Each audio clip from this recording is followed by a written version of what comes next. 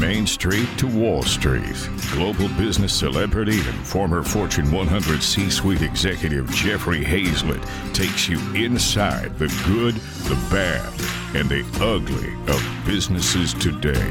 Saddle up. It's time for All Business with Jeffrey Hayzlett. My first guest today was the 29th U.S. Secretary of Commerce under President George Herbert Walker Bush, emphasizing on market opening initiatives in China, Russia, Japan, and Mexico. She has served 5 presidents and in 2017 was named by Time magazine as one of the 50 women who made American political history. And that's evident in our interview and the time in which I spent with her. Wow, was it exciting. Barbara Franklin is the president and CEO of Barbara Franklin Enterprises, a private consulting firm in Washington, D.C., and the subject of a book, A Matter of Simple Justice, The Untold Story of Barbara Hackman Franklin and a Few Good Women. Barbara, welcome to All Business. Thank you very much. Thank you for having me. Delighted to see you. Can you believe that here's this Democrat from George McGovern and Tom Daschle of fame? I used to work with them, speaking to this Republican across the aisle. Yes, this is what's supposed to happen. We've somehow lost a bit of this over the years, but let's just hope we can bring it back, because this is how things get done and problems get solved, decisions get made. It's a bipartisan thing. And so you and I are helping the cause right here today, hopefully. Exactly. Our goal isn't to always agree, but to understand. And that's okay. We don't have to agree on everything, but we can understand. You know, I can remember the days of Tip O'Neill when walking across the aisle and talking to the Republican leader at the time from Texas, and having those kinds of conversations. Or Robert Byrd in the United States Senate walking over and talking to the leading Republican, back when I was interning in the U.S. Senate, way back. It's amazing to be able to see that. Hey, let's talk about your book for a second, because I want to make sure we get that out there. Great book, A Matter of Simple Justice. You explored the Nixon administration's groundbreaking efforts to expand the role of women and the long-term significant advances for women in the American workplace. So what can today's female leaders learn from your important work back in the White House? Let me first thank you for mentioning the book. I have a copy of it right here. Imagine that. Hey, there you go.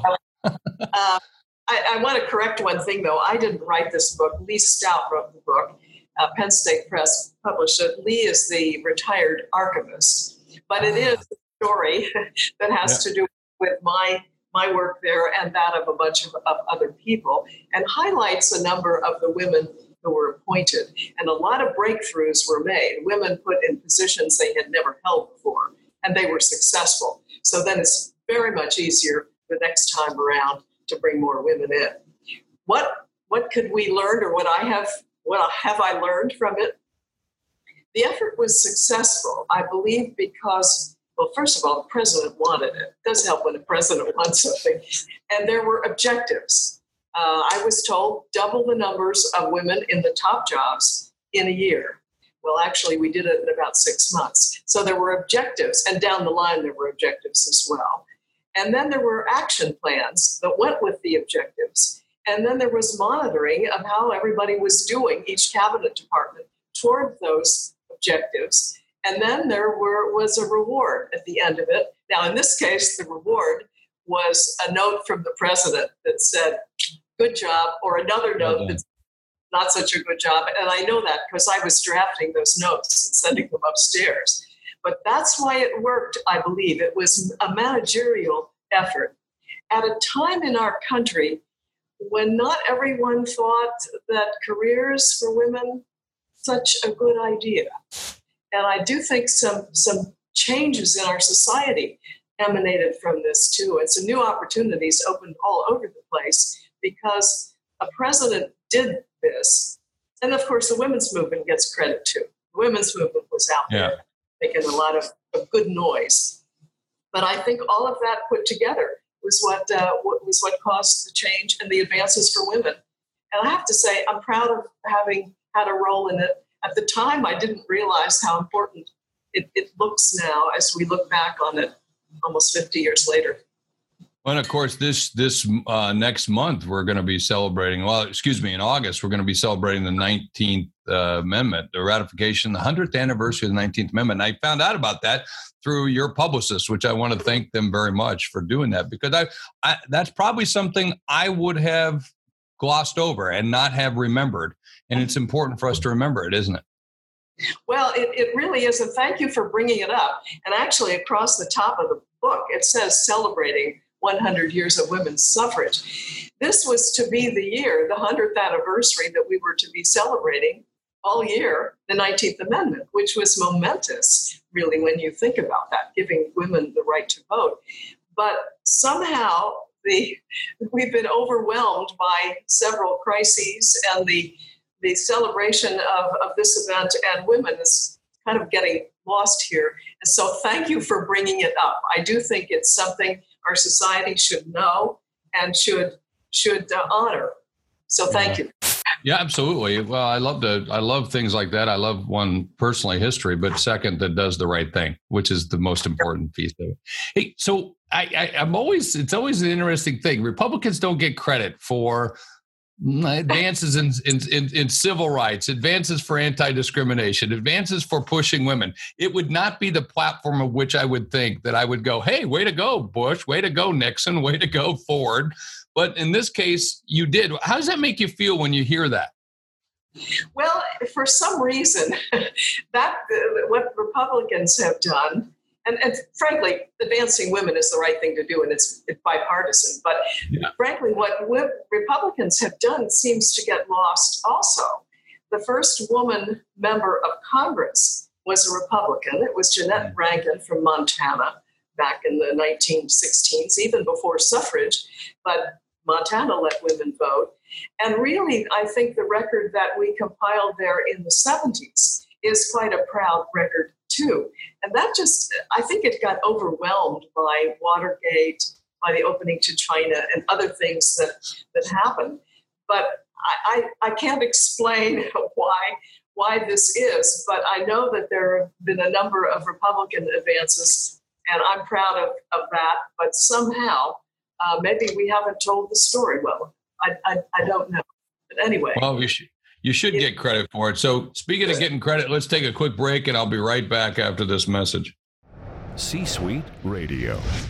Hey, we are back and live casting on LinkedIn and Facebook as we bring you All Business with Jeffrey Hayzlett.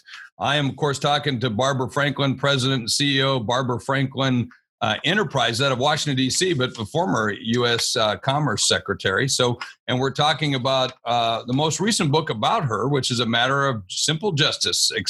And what a great book it is, and great to be able to highlight. Who are some of the other women that are highlighted in the book? Well, I'm not sure you can see this, but I'm holding it up anyway. That's the cover.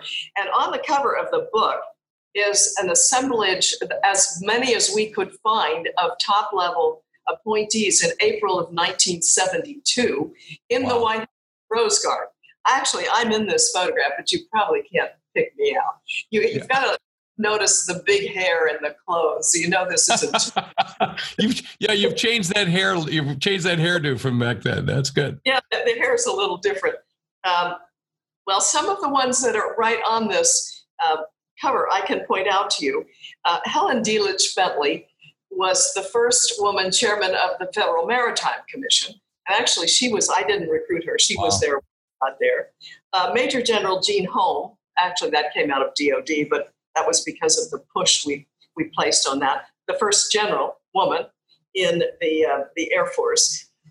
One who is not on here, I wish she were, was that I did recruit Dixie Lee Ray, who became the chairman of the old Atomic Energy Commission. That was definitely a first. And then she became the governor of the state of Washington. Marina Whitman was the first woman on the Council of Economic Advisors in the White House. Carla Hills came to the Justice Department as an associate AG, and then later became a cabinet secretary under Ford. Gloria Toot over here. We had some diversity in this, I want you to notice. Gloria Toot, Dr. Gloria Toot from New York, was an assistant secretary of HUD. And a lot of the others, names you probably wouldn't recognize, but they were in jobs. The majority were in jobs that women had never held. That was the real significance of it. Yeah, without question. Why would it just boggles my mind, because I think I'm a fair person. I think I'm a person who says, look, we should reflect the population of the people that we serve. Right. So it should look like the colors of the people we serve. It should look like the people we serve, be they gay, be they women, be they left-handed, right-handed, whatever. It doesn't make a difference to me. Black, brown, all of that. Why do you think it just took so long? I can't answer that. I do know that I believe, given my own experience, being a woman out of Harvard Business School in the 60s, when nobody knew what to do with a woman MBA either. Right. I don't know. I just think times have changed. And back then, there wasn't the focus on diversity that there is today. And I'm delighted that we did focus some on diversity. And that's the way it should be. Diversity of all kinds, not just gender and color and ethnicity, but gender of experiences, diversity of experiences. Why it takes so long to make changes in our society, I don't know. And yet, having said that, look at the change that I think has just happened here. Yeah. Epiphany about racial justice over the last, it's weeks. So sometimes things happen, I think, very much more quickly. I don't know why that is. I don't know why. Let's think back, though, to that time period. I was fairly young at that time period, of course, but I worked for George McGovern years ago. But I worked for him in the Senate in the late 70s, not the early 70s when he ran. What do you think was the catalyst? And I'm surprised that Nixon was that champion, quite frankly. It just blows my mind that he was the champion for that, because that's not what I would have thought. And yet you just went through first of this, first general, first economic committee, but first this, first. Why do you think he was the catalyst? Was it the political times, or was there something else? I think it was two things, and we've talked about this a lot. First of all, I think there were some women who were very influential in his life that we really did not know about. We're starting to know now. His mother was one, and she had a college education at a time when that really was not the norm. Oh, sure. He had Pat Nixon, if you know anything about her, was a self-made woman who got herself educated, earned her own keep, and then got herself to New York. In fact, I think her self-madeness was one of the things that he was attracted to about her. And then he had two daughters. So there was that. And I think there was more pillow talk from Pat Nixon than we will ever know. And one of the oral histories we have that is cited in this book from Pat's daughter, Julie, has in effect said that Pat talked to her husband about the Supreme Court when there were vacancies. So I think there was that. And I also think the women's movement out here was making noise. And it wasn't just Democratic women. It was all kinds of women, Republicans. And I think it was a combination of things. But what I believe he did was ahead of his time. And you're right. No one ever expected him to do that. And we're kind of surprised. Even now, I get that. Really? Did he do that? Well, he did. I was there. I saw it. I saw the interest in it. But I think it was a combination of things. And I believe some of these breakthroughs and barriers dropping would have happened. But I do not believe they would have happened then in the early 70s. I think it would have taken a little bit longer. And I think it's interesting you mentioned his daughters. That's the first thing I thought of was his daughters, because his daughters were coming of age at that time during a very political upheaval in our system about equality, the National Organization of Women, all the things that came up. Even on the Republican side, you had different women's rights, Phyllis Schlafly, many others who also contributed. But I bet you the daughters, because my daughter's of that age as well. And all this, Black Lives Matter, everything, she's about to marry someone of color. And so we're in those conversations all the time. And let me tell you, that frames my conversation without question. Yeah. I can identify with that. I totally believe you. Well, I think his daughters had an impact as well, both of them. And Julie in particular was speaking out, and she was in her early 20s maybe. Early 20s, yeah. She was talking about the work that we were doing to advance women in the federal government. And, I give her credit for doing that then, and I think she's continued to do it since. The other thing I should mention about that happened back then in this whole effort was in the mid-levels of government, jobs that had never been open to women. All of a sudden, we had women FBI agents and forest rangers and tugboat captains, and some of those non-traditional jobs opened up too. And once they open up and women get them and do well in them, then it's open season. I love it. That's fantastic. I love when these things happen that way. And they should happen, and it's only right. Let's take a quick break, and we'll be right back after this. C-Suite Radio. Hey, we are back. This is Jeffrey Hazlett, and we are live on All Business with Jeffrey Hazlett on C-Suite Radio, the world's largest business podcast network, and we're live casting on LinkedIn and Facebook. Thank you all for joining us and watching us either during the live cast or later on as we are broadcasting this, of course, laid down to videotape. And, of course, I say videotape. It's all digital. No videotape anymore. What am I talking about? This is all digital. We're digital now. This is what happens, from my days at Bloomberg, now we're doing this all live on.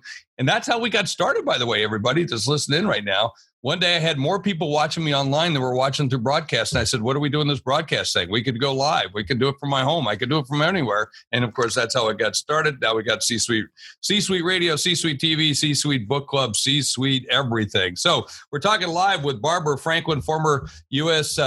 Secretary of Commerce, and has worked for 5 different presidents. And of course, we're getting a PhD in women's history in business and politics right now. It's awesome. It's awesome.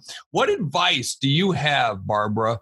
We talked about a little bit, just touched on this Black Lives Matter with the discriminatory kinds of things that we're seeing, blatant discrimination, blatant racism that's been playing out before our eyes. And now I'm starting to hear all these stories of all these Black executives who have been pulled over, been handcuffed, and we're talking about executives. We're not talking about someone who's actually committing crimes, doing something, but the color of their skin. What advice do you have for them today with the work that you did in getting women to the place that they are today? All right. And still a lot more needs to be done without question, but you had so many first. What advice do you have for them to be able to put this to the forefront and make some changes? Well, I think the same process can apply, and that would be to have a plan, decide what you're going to do, set some objectives, some targets, have action plans, say, okay, this is how we're going to get from here to there, and then monitor progress, and then reward people who do well, and just keep at it. I think change of this kind that we're talking about, whether it's people of color, whether it's been women, it's the same kind of process. And sometimes it takes a lot of time and patience, but that's what it takes. But you have to keep at it, but you have to have a plan. You have to have a plan to start with. Well, and publish it. I like that. We came out when Black Lives Matter. You have to publish the numbers. You have to tell how many members that you have that you're putting on stage. And are you representative of the community you serve? I think you need the optics on that. You can't just say it. You can't just say, oh, we'll put qualified people. That's bullshit. Excuse my language. You got to go do it. Well, and you're right. Be transparent about it. Put the numbers out there. That's what happened in this chapter I'm talking about. The numbers were out there. Today, those numbers look puny, but back then it was a big deal. And then you can see progress when you see numbers. I'm for that, and I'm for transparency, and I'm for just having a plan, targets, steady as she goes, implement it, and then be out there with it. And get her done. It can't be a once and done kind of a thing. It takes some patience. Sometimes you have to hand the baton to somebody else and say, look, I did my bit. Now you carry the torch a little bit further. It has to be multi-generational, which I think your point, and what a great picture to be able to see all those first right there. Because typically I've seen a picture like that in the White House back in any day. And quite frankly, even some days today, most of those women would have been secretaries. And that's, in this case, you were Secretary of Commerce. Secretary, I like that guy. But back in those days, yes, women were mostly secretaries, teachers, nurses. There were not that many who were in other realms. And but what I'm so pleased about is that the opportunities now for women have expanded just geometrically, exponentially all over the place. And women also today have more ability to chart their own courses in terms of how they balance their lives without, meaning careers, families, elder parents, I don't know what it is, without having an expectation or a stereotype laid on them by our society. That's changed. And that's really the good of the order. One last question before we go. The Equal Rights Amendment was approved by Congress back during your time in the White House. Yes. What will it take to get it ratified, and how did those advancements help shape the national debate over the role of women in society? How important was it? The ERA did pass the Congress. President Nixon was in favor of it, had been, and he signed it. And then it went out for ratification with a timetable. And it never got there by, I think the timetable was 79. And not enough states, it needed 38, not enough states got there. And then the timetable was extended by the Congress to 82. Now that's run out, but there are folks still working on getting the ERA around. Of course, Virginia, I think, was the latest state to do that, but some states have revoked their ratification. I think it's getting to be a complex legal, constitutional question, but it's an important one. And in the interim, and I'm for it, I'm still for it, in the interim, some states have passed the equivalent of an Equal Rights Amendment. I think it was in the mix of the push for equality during that time frame in the early 70s that I do believe was enabled by both the women's movement and by President Nixon's actions. Wow. That's a broad statement, a good statement. I love it. I appreciate that. Good. Barbara, what a pleasure to have you. We have to have you back. We have to do something special for the 100th for the 19th on the 18th of August. Everybody write that down. Remember what that is. It's the 100th anniversary of the 19th Amendment, women's right to vote, on the 18th of August. Don't forget about it. My new friend, Barbara Franklin's the one that kind of educated me on that. I'm glad she did, because I am not going to let that day pass. I think it's going to be a great day. Thank you. You're great. It is a good day. That was the day of ratification. So thank you so much for mentioning all of that. We're going to celebrate. Well, a pleasure. Barbara Franklin, former U.S. Secretary of Commerce, worked with 5 different presidents. Make sure you check out the book that she is highlighted in without question. I'm telling you, she's one of the 50 women who made American political history. Without question, she helped do that, and she helped shape this country, and we're better for it. Thank you so much for joining us on All Business with Jeffrey Hazlett. What a pleasure. Thank you. Hey, at the end of every show, I like to talk about what I learned. Before I get to my learning with Barbara, I got a great guest with Kimberly Roush coming up and talking about coaching and talking about how to go big and how to transform from where you're at into where you want to go. And it's going to be a great interview. You're going to listen to that. So tune in right after this. But with Barbara, wow, what an exciting discussion to get the history and to see all that played out. And I learn a lot in these interviews. I didn't know that a lot of that happened under Nixon. Who would have known? Who would have thought? And Republicans, I'm not knocking Republicans, but I'm sitting here saying, hey, I wouldn't have thought they would have gotten the kind of like the kudos for that. But nonetheless, here's what I learned. I learned you got to measure stuff. You got to put a stake in the ground, kind of like those dog soldiers of old. You got to put a stake in the ground and never retreat off of it, and then keep measuring it and disclosing it. Numbers are the numbers, and nothing wrong with that. Even if you don't hit them, at least you're trying. And I think that was good, and I thought that was what I learned the most. And that's one of the things we're doing right here in the C-Suite Network with all about Black Lives Matter. We're going to start publishing numbers. That's what we have to start to do. First, we got to start keeping track of the numbers. That's what I learned right here on All Business with Jeffrey Hazlett. Don't forget, help my numbers, okay? Tell your friends all about All Business with Jeffrey Hazlett right here on C-Suite Radio. How do you elevate your skills to become an all-star? My next guest is dedicated to inspiring and empowering C-level executives to think big in order to discover their most authentic leadership. Kimberly Roush is the founder of All-Star Executive Coaching, which specializes coaching in C-suite and VP level executives from Fortune 100 companies to solo entrepreneurs. Man, she had a long history in a big firm, and she had left that, and she started her own coaching. She's now the co-author of What Are You When You Are Big? Kimberly, welcome to All Business with Jeffrey Hazlett. Thank you, Jeffrey. It's a pleasure to be here. Thank you for having me. Well, absolutely. You tell me a little bit of your career. You were at one of the big firms. You were at one of the big kahunas there, right? I was. Yeah. I was a national partner at KPMG. I spent 22 years in that life, if you will. Head down. That's a long time. That's a long time. It is. It is. 22 years at any company. I think about my father was in the military, and he was there for 17 years, and then he retired and then went on to work for some contractors before he kind of really retired. But 22 years, long time in one place. Yeah, I actually worked for two companies. I started with Coopers & Lybrand, and then I married a partner, so I switched firms. Yeah, because you couldn't work in the same place, right? We actually could, but, technically it was allowed, but there's an awful lot of unconscious bias that, there were a lot of people who grew up at a time when nepotism was not appropriate and was against the rules. And, I remember when I left, I got these hearty congratulations, and it was like, oh, you're going to do great over there. And they never say that when you're going to a competitor, right? But you're going to do great over there, and you won't have to worry about Steve. I was like, duh, how did I not see that?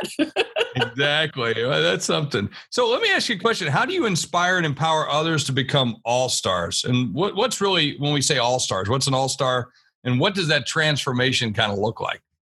How's that? Well, it's really funny. So the name of my company, All-Star Executive Coaching, definitely comes from the Smash Mouth song. Called Hey Now, You're an All-Star, Get Your Game On, Go Play, right?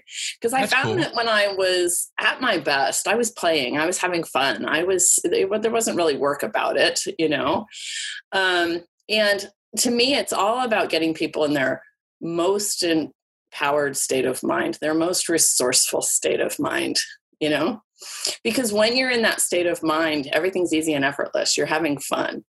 And I believe that, professional excellence, fun, and fulfillment is the key to success. To me, that's the triple play of all-star success, because you can be professionally excellent, but if you're not having fun and you're not fulfilled, you're not going to have a lot of followers as a leader. Yeah, without question. And I think it has to be in work and in life. I like that aspect of, I always tell people about like public speaking, professional speaking, which I do, 150, 60 a year. Or have been up until COVID, but now I'm doing them online. But, right. And you get paid for it. And I always tell people, but I'd probably do it for free. And everybody goes like, you're crazy. I go, no, I like it so much, right? I mean, exactly. That's the way work is for me. I go to bed every night hoping I'll hurry up and sleep so I can get started early the next day. Do you feel like that? Well, I kind of like my sleep more than you, perhaps. Okay, well, there you go. No, but I do feel that way about my work, for sure. Yeah. So talk to me about going from like you had a pretty big transformation. I had that too, going from the C-suite of a big Fortune 100 company. You were a big partner at KPMG to an executive coach. What was that like? So I got promoted into a national role at KPMG, and it was the role was national partner in charge of having the IT auditors and the financial statement auditors play nice together. Oh, well, that's got to be right? fun. And I was dealing with the number 2 and 3 people in the whole firm. And to be honest with you, I felt out of my league. I didn't feel like a leader among the leaders of the firm. And I knew how to manage up and I knew how to communicate up, but influencing up was a different ballgame. And I was going to have to influence people in the highest levels of leadership to achieve what they put me in the role to do.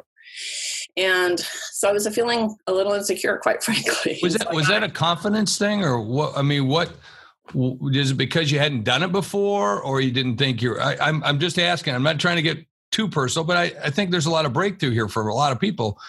What caused that? Definitely. I wasn't in my most resourceful state of mind, right? And I think, one of the number one things I help people with is self-esteem, right? And self-esteem is who you value yourself to be over who you think you should be. right? So I was looking up at these people saying, I don't think like them and I'm not in their league. And, I was able to flip those around to, of course you don't think like them. That's why they called you to the table. That's why they created this position for you, right? And I'm not in their league became, and at this stage of that game, they weren't in that league either. Look who you get to hang with. What can you learn from these people? And it was a coach who helped me shift my mindset and really step into the role. So you write a lot about big. Yeah, no, it's a change. It's a huge change for life about that. And I think that's what you have to do. You get these little voices in your head. You have to stop listening to them, but you got to turn them around to the positive side, right? Like you're not worthy. Not just positive, but powerful. Exactly. Which gets to the word big. You use that a lot. And I wrote about that in my third book, which is Think Big, Act Bigger. How did you discover the big concept and what does it really mean? So after working with my coach for a while, he helped me see that the part of my job I loved was all about coaching and developing and mentoring and particularly challenging and inspiring people. And that really came about because 3 months into my national role, the chairman of our firm was diagnosed with brain cancer. And 3 months later, he passed away. And my coach said to me, well, what's going on with your role? And I said, I'm safe. I'll be in this role for at least another year. When I'm done with this, they'll give me some other great position, more title, more money. They always have. They always will. And he said, wow, why don't you look at the aspects of your job that get you out of bed in the morning, the things that have you energized and engaged, the things that have you, staying there late at night, losing track of time, and figure out what position within KPMG would allow you to do that the most, and then spend this next year positioning yourself for that. Look who you've got exposure to. And I was like, oh my gosh, had I just said they will give me some great position, because I never would have told you I was passive in my career ever. I always thought I was taking initiative. But what I realized is I was taking on all the roles that nobody else wanted. And it was feeding my ego. But when he was asking me, where do I thrive? That was a completely different question. And I finally came to realize that I thrived when I was coaching and developing and mentoring and particularly challenging and inspiring people. So after, taking a lot of coaching classes, practically becoming certified, coming up with a business plan, working with him all through that, I stepped out in 2007 and I started my own business. And that was my moment of truth. I went from being, national partner in a global firm with resources at my fingertips to becoming Kimberly Roush, one-woman show. No executive admin anymore. I had to buy photocopy. No IT help. No, right. IT is like one of the my nemesis, right? Yeah, when I was a partner at KPMG, you had an IT problem, they were in your office in 10 minutes. But it's funny you say that. We just had Barbara Franklin, who was the former Secretary of Commerce, worked for 5 different presidents and talk about power and all the things you can do. And then they reminded me, your comment just now reminded me of Jim Baker, former, Secretary of State under Reagan. And I once asked him, I said, what's it like to go from power? One day you're in power to the next day you're out. Right. And he goes, yeah, Jeff, one day I have a security team that's rushing me around in bulletproof limousines, to the next day I'm in a cab with a guy who speaks Farsi. Right. And that's what it is for you to step out of that role. Same thing. And then boom, it's wide open. Yeah. And you go through identity theft practically, right? Because in America, so much of who we are is our job title in the company we work for. And then I see folks in transition, or myself, at that moment when I stepped out, I was going through identity theft. And so naturally I had a coaching session on it. And my coach said to me, excuse me, did you leave any part of Kimberly Roush at KPMG? And I said, well, what do you mean? He says, did you leave your strengths, your experience, your accomplishments, your personality, your, anything? And I said, no. And he said, well, who are you when you're big? That cool. Was the question. He doesn't even remember asking me it, but for our next session, he made me write something out. And I really came to realize 4 things. And number 1 is that big is a state of mind. And every moment of every day, we have a choice to make, and we can choose to feel small the same small I felt when I stepped into that national role, by the way, right? We can choose to feel small, or we can simply step into being our most resourceful selves. And the more we step in, the easier it is to recognize when we've fallen out, the faster we can recover, the longer we stay there until we start living our lives from that place, And he had me write something out, and I've gone on to ask that question to over 3,000 people and have them write big statements. And I've just seen the power of that question to transform. And it's kind of magical and super fun. And that's where the book came from, actually. Which is big. And speaking of big and writing stuff out, I want to go listen to something right now. And I want to listen to one of my advertisers. I'll be right back after this message. C-Suite Radio. Hey, we are back live on LinkedIn and Facebook as we're doing a live cast of All Business with Jeffrey Hazlett right here on C-Suite Radio. Thanks for joining in. Hey, we're talking with Kimberly Roush, who's the founder and executive coach of All-Star Executive Coaching. And we were talking about how to be big, how to live it inside. How do you manifest it every day? What's interesting for me is I know that you're such a wonderful coach because you have hundreds and hundreds of people that go through your program. You're one of our most elite thought leaders in the C-Suite network, one of our most trusted advisors to the executive teams. And what's interesting is the coach has a coach. Of course. Well, a lot of people would find that's what? Are you kidding me? But yeah, we all have coaches. We all have coaches of some kind that are coaching and leading us. Do you think we're not this pretty? We're not this smart, right? I still have a coach.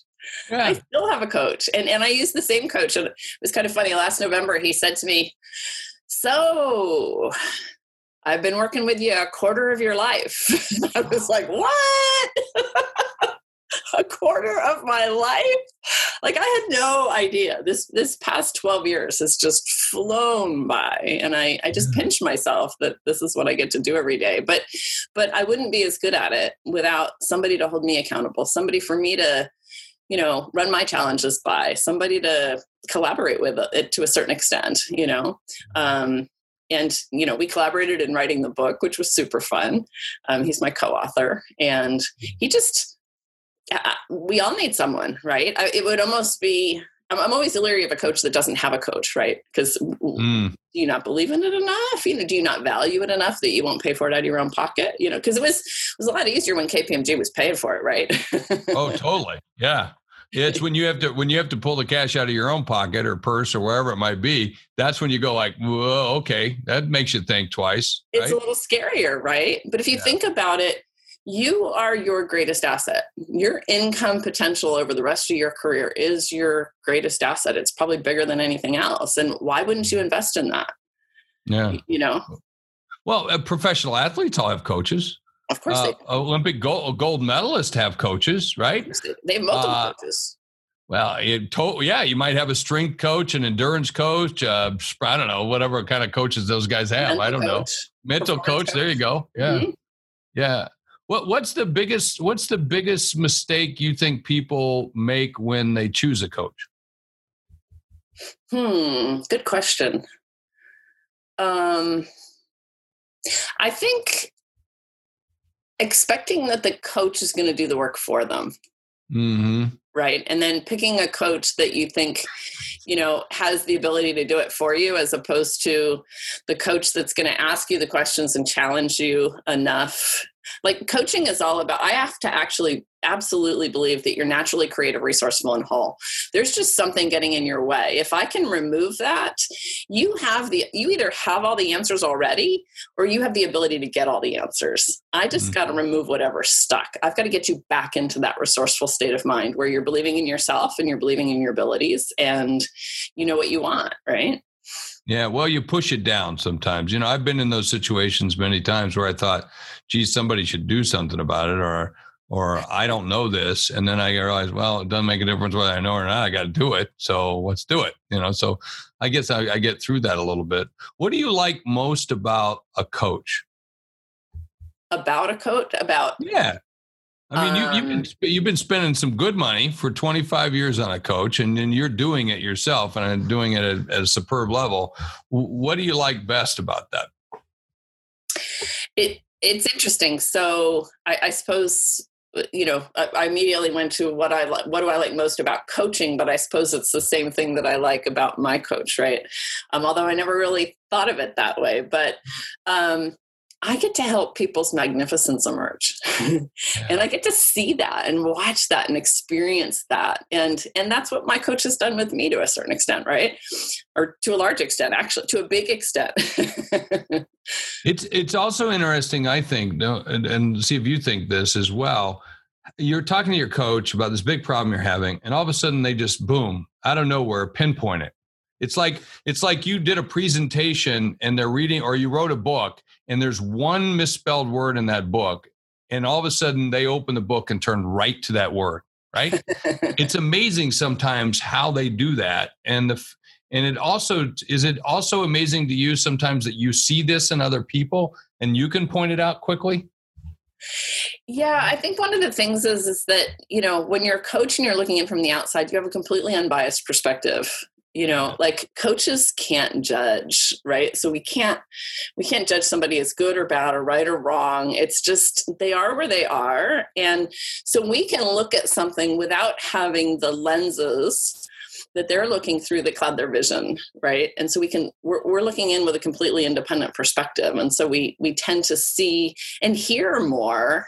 Sometimes it's in the words they say, or it's in the body language they've got, or they, their energy, and you sense it, and you just get curious and call out what you're seeing or hearing.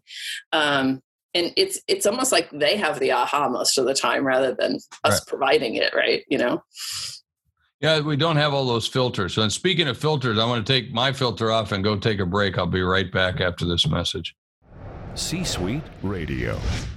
All right, we're back, and thank you very much for watching this live cast on Facebook and LinkedIn, and of course, listening to us right here on All Business with Jeffrey Hayes as we bring you C-Suite Radio. I've got Kimberly Roush, founder and executive coach of All-Star Executive Coaching out in the Bay Area, but she is worldwide, former big partner, KPMG, now coach and doing a great job of it, coaching the C-Suite, executives in the C-Suite, well, and entrepreneurs, everyone. If you got a business problem, you need a business breakthrough, that's what you do. You want to get better, you want to have a gold medal, you hire a coach. You want to win championships, you hire a coach. You want to get in shape, you hire a coach, and that's what you do in business. When you say people are resistant to change in order to get them to come on your journey with you, how do you turn change into a positive experience? Because a lot of people, they don't like change. I love change. Well, I don't like changing my restaurants. I don't like changing my scotch, but I like change everywhere else. Well, those voices we were talking about, right? I like to call one the whisperer and one the gremlin, right? And the gremlin screams things we wouldn't say to our worst enemy. They're tricky. Right? They're tricky bastards, those gremlins. Oh my God, and he's got a megaphone, right? And and the gremlin just loves the status quo. It loves comfortable. Yeah. It loves, staying where you are, even if staying where you are is stuck. Yeah. And so change very often invokes a threat response in people. And that threat response actually makes us unresourceful, because literally our brain still thinks we're running away from saber-toothed tigers. So all of our bodily resources are being fed to our major muscle groups so we can run faster. Our brains are getting starved of oxygen and glucose. We're producing cortisol, the stress hormone, and adrenaline so that we can run. Our peripheral vision shrinks so that we know where to put one foot in front of the other just to save our lives. And our brain doesn't really understand the difference between, changing a restaurant and, feeling threatened in any sort of change and running away from that saber-toothed tiger.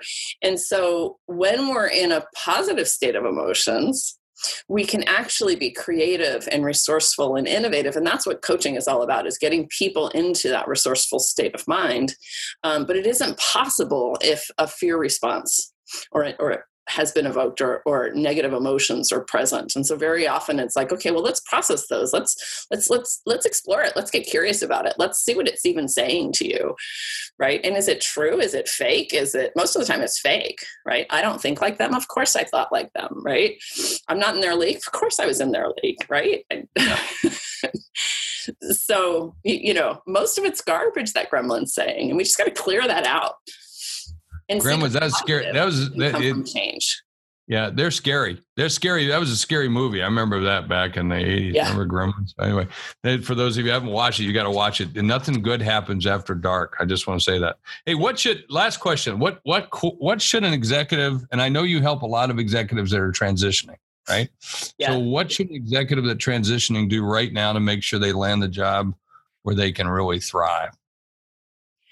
I think it's to, embrace the career coffee break that they've probably wished they'd had for years and years and years. Yeah.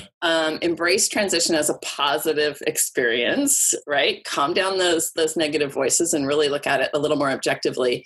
Tap into the times in your career when you were thriving, when you were on your game, energized and engaged, and the best of you was showing up. And then sit back from those situations and say, what was meaningful about that to me? Why was I thriving? So this isn't about understanding your greatest sounding accomplishments that you think are going to impress somebody, but rather inwardly looking for your intrinsic motivators, right? The things that made work meaningful. And from that, stand back and say, okay, what was common about me in all these times that I was thriving? And when you step back and say what was common, that's really you're a marketing guy, like that's the gist of your personal brand. I don't want your personal brand to be you at your mediocrity. Right. I want it to be you at your absolute best. Coke doesn't say it's sugar water. It says taste the feeling, right? So do a little reflection and really understand what's meaningful about your work. What do you want to get back doing? And if you look at these situations where you were thriving, you also start to see the circumstances that allowed you to thrive. Whether it was the type of company or the type of boss or the type of role you were in or the type of environment that you were in or what you were able to get to do every day. Your strengths will probably appear in all of those. And then go market that. Go look for that, because when you know what you're looking for, it's a lot easier to find it. Amen. Amen. And I love what you said about network. You should have started your network and networking a long time ago. So if you're an executive, you better listen to what she says. You should have started that long time.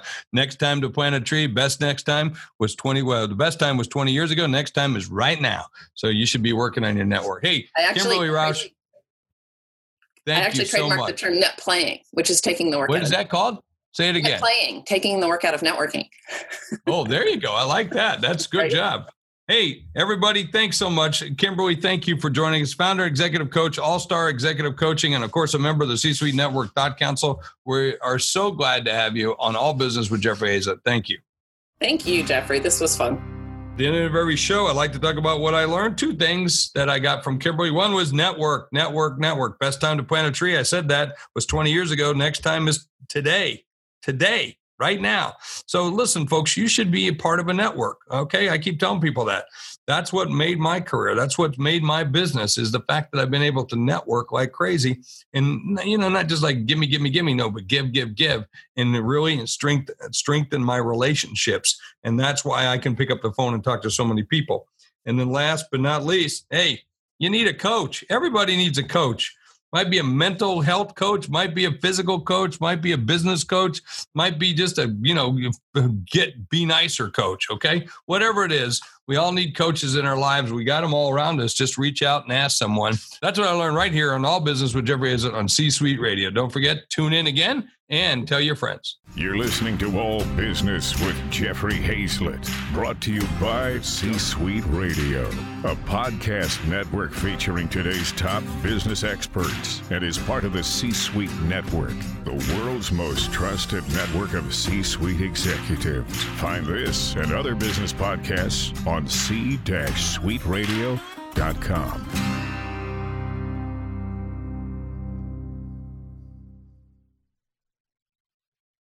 This podcast is a part of the C-Suite Radio Network.